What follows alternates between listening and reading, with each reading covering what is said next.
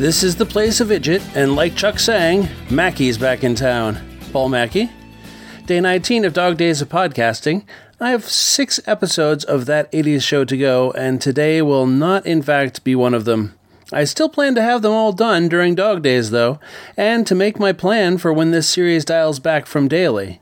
In the meantime, we're heading to New Salem, North Dakota, for the third of my Interstate 94 Big Things Salem Sioux. In this episode, Holstein Cow.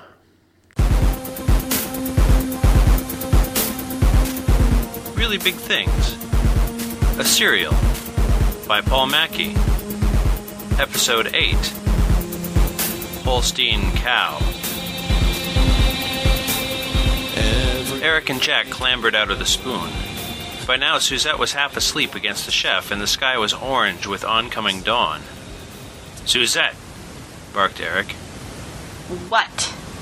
said Suzette in a sleepy but annoyed tone.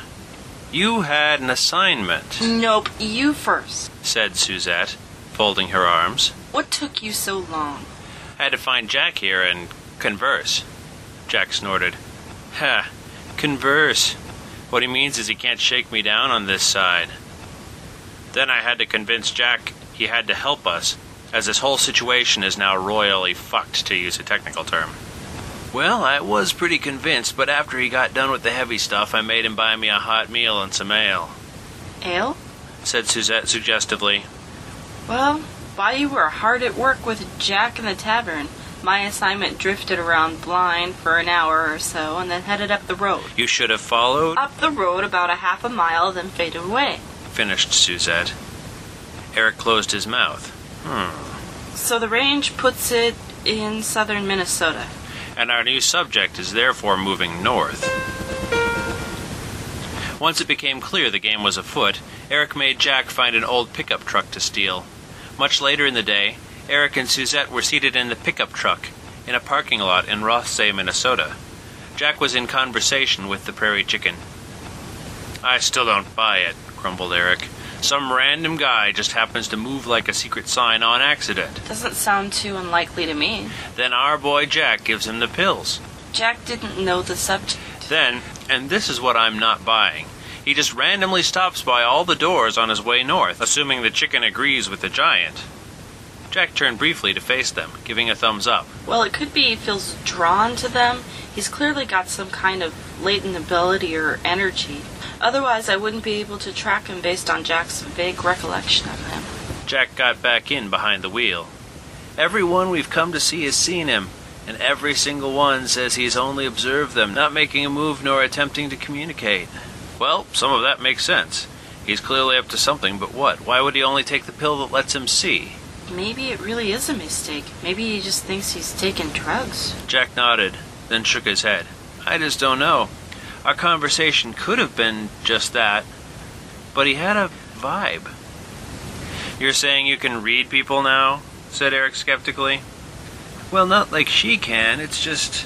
Jack trailed off as Suzette hissed out a quick breath and winced slightly. "It shouldn't take long for us to catch up with him now. He went that way. The path is like a stripe of neon. He must have just taken the second pill." Jeremy and Chris craned their necks. "So, what do you think?" asked Chris. "Think? I think it's a really big cow. Just as I promised. Like the book says, excitement and adventure and really big things."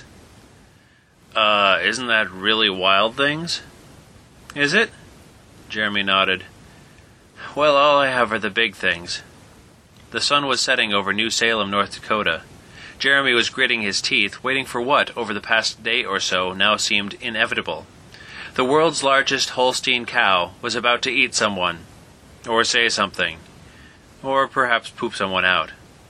"Okay, I'm going to go out for some silhouette shots against the sunset. Don't mind you if you're in the shots, do you? Silhouette only, I promise." "Go ahead." "Great, just stand there, and I'll go back a ways and take some shots." "There's plenty of wild things out here," said Jeremy, as Chris walked down the hill. "A Holstein is domesticated." Jeremy sighed. "A prairie chicken is wild." He looked up at the cow. "Got a snappy response, bossy?" The cow sort of shrugged. So, are you going to give me some kind of cryptic instruction for what to do with my life? Do I look like a creamer to you? Talking to yourself, Jeremy? Chris was walking toward the car. What? Oh, nothing. You okay? Sure. Fine. Fuck off. Jeremy got in the car and slammed the door. Chris sighed. Sure you are. The steakhouse parking lot was gradually filling up for dinner hour as the sun set. Jack was standing at the curb, looking across the pickup past Suzette in the driver's seat to Eric, who was holding forth with his favorite form of discourse, making orders. Don't forget, I don't care if it was an honest fuck-up, you giving the pills to the wrong guy. It was a fuck-up. You're on the list. Doors you are accustomed to having open are now closed. In point of fact, they're locked, and I am holding the fucking key. Now, we're going up to the Buffalo, and we're gonna ditch the truck. You wait here and keep your eyes peeled for the next car to steal. Eric smacked both palms against the dashboard and barked, Drive! Suzette gave Jack an apologetic half-smile, then put the truck in gear and drove off. Jeremy and Chris settled into their respective booth benches. It had been a long, silent drive back from the cow. After they had checked in at the motel, Chris was only able to elicit grudging acceptance of the concept of buying Jeremy a steak dinner at the adjacent steakhouse. Chris cracked open the menu. Jeremy just sat there for a moment. He then sighed resolutely, fished in his pocket for a moment, and tossed something on the table. Chris picked up the baggie and eyed the single green pill inside. Remember back in school in the dorms? Barely, said Chris. After you had that dusted joint at that rave, you saw everything orange for days. Scared the hell out of me. So you gave me your bong and your one-hitter, and I put them in a shoebox and taped it shut. If you can find a shoebox, put that pill in it for me. Chris rolled the pill between his fingers for a moment, then nodded and put it in his pocket. Order a beer. From one substance to another? So quickly. You're going to need it. Not to cushion my system from a matter transference beam, I hope. Jeremy checked out the table tent and ordered a brown ale microbrew out of Fargo. Once the pint was set down in front of Jeremy, Chris sighed. Melissa is shagging a lawyer in her office.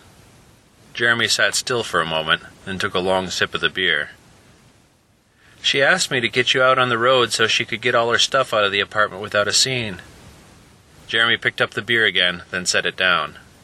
Well, I'm a wanted man, so I guess the timing worked out for all parties. Chris winced. Yeah, about that? What? Well, she was pretty sure you'd say no, so she and Cousin Travis were going to go in and take her stuff when Travis sort of made a little joke of pounding on the door like he was a cop. But the cops were there, right under the fire escape. Must have been there for something else. Minneapolis is a big city. The cops have better things to do than track you down to your apartment for running around in your underwear. Okay, said Jeremy, and he drained the rest of the pint.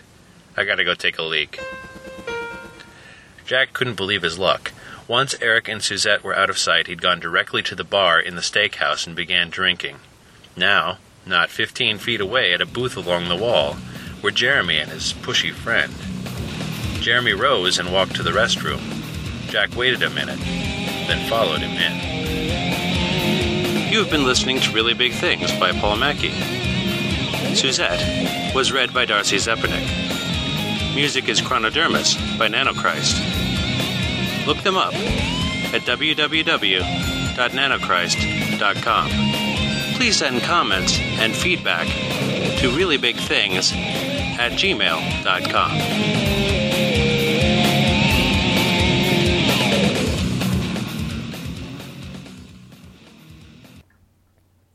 Wow, I had a good time with this one.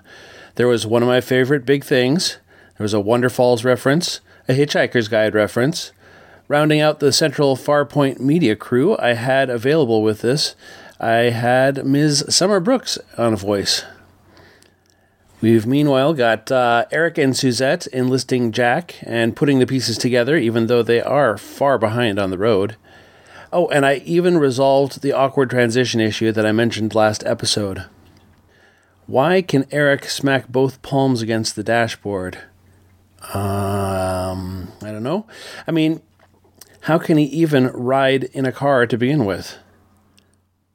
Well, the reason is, happy hunting!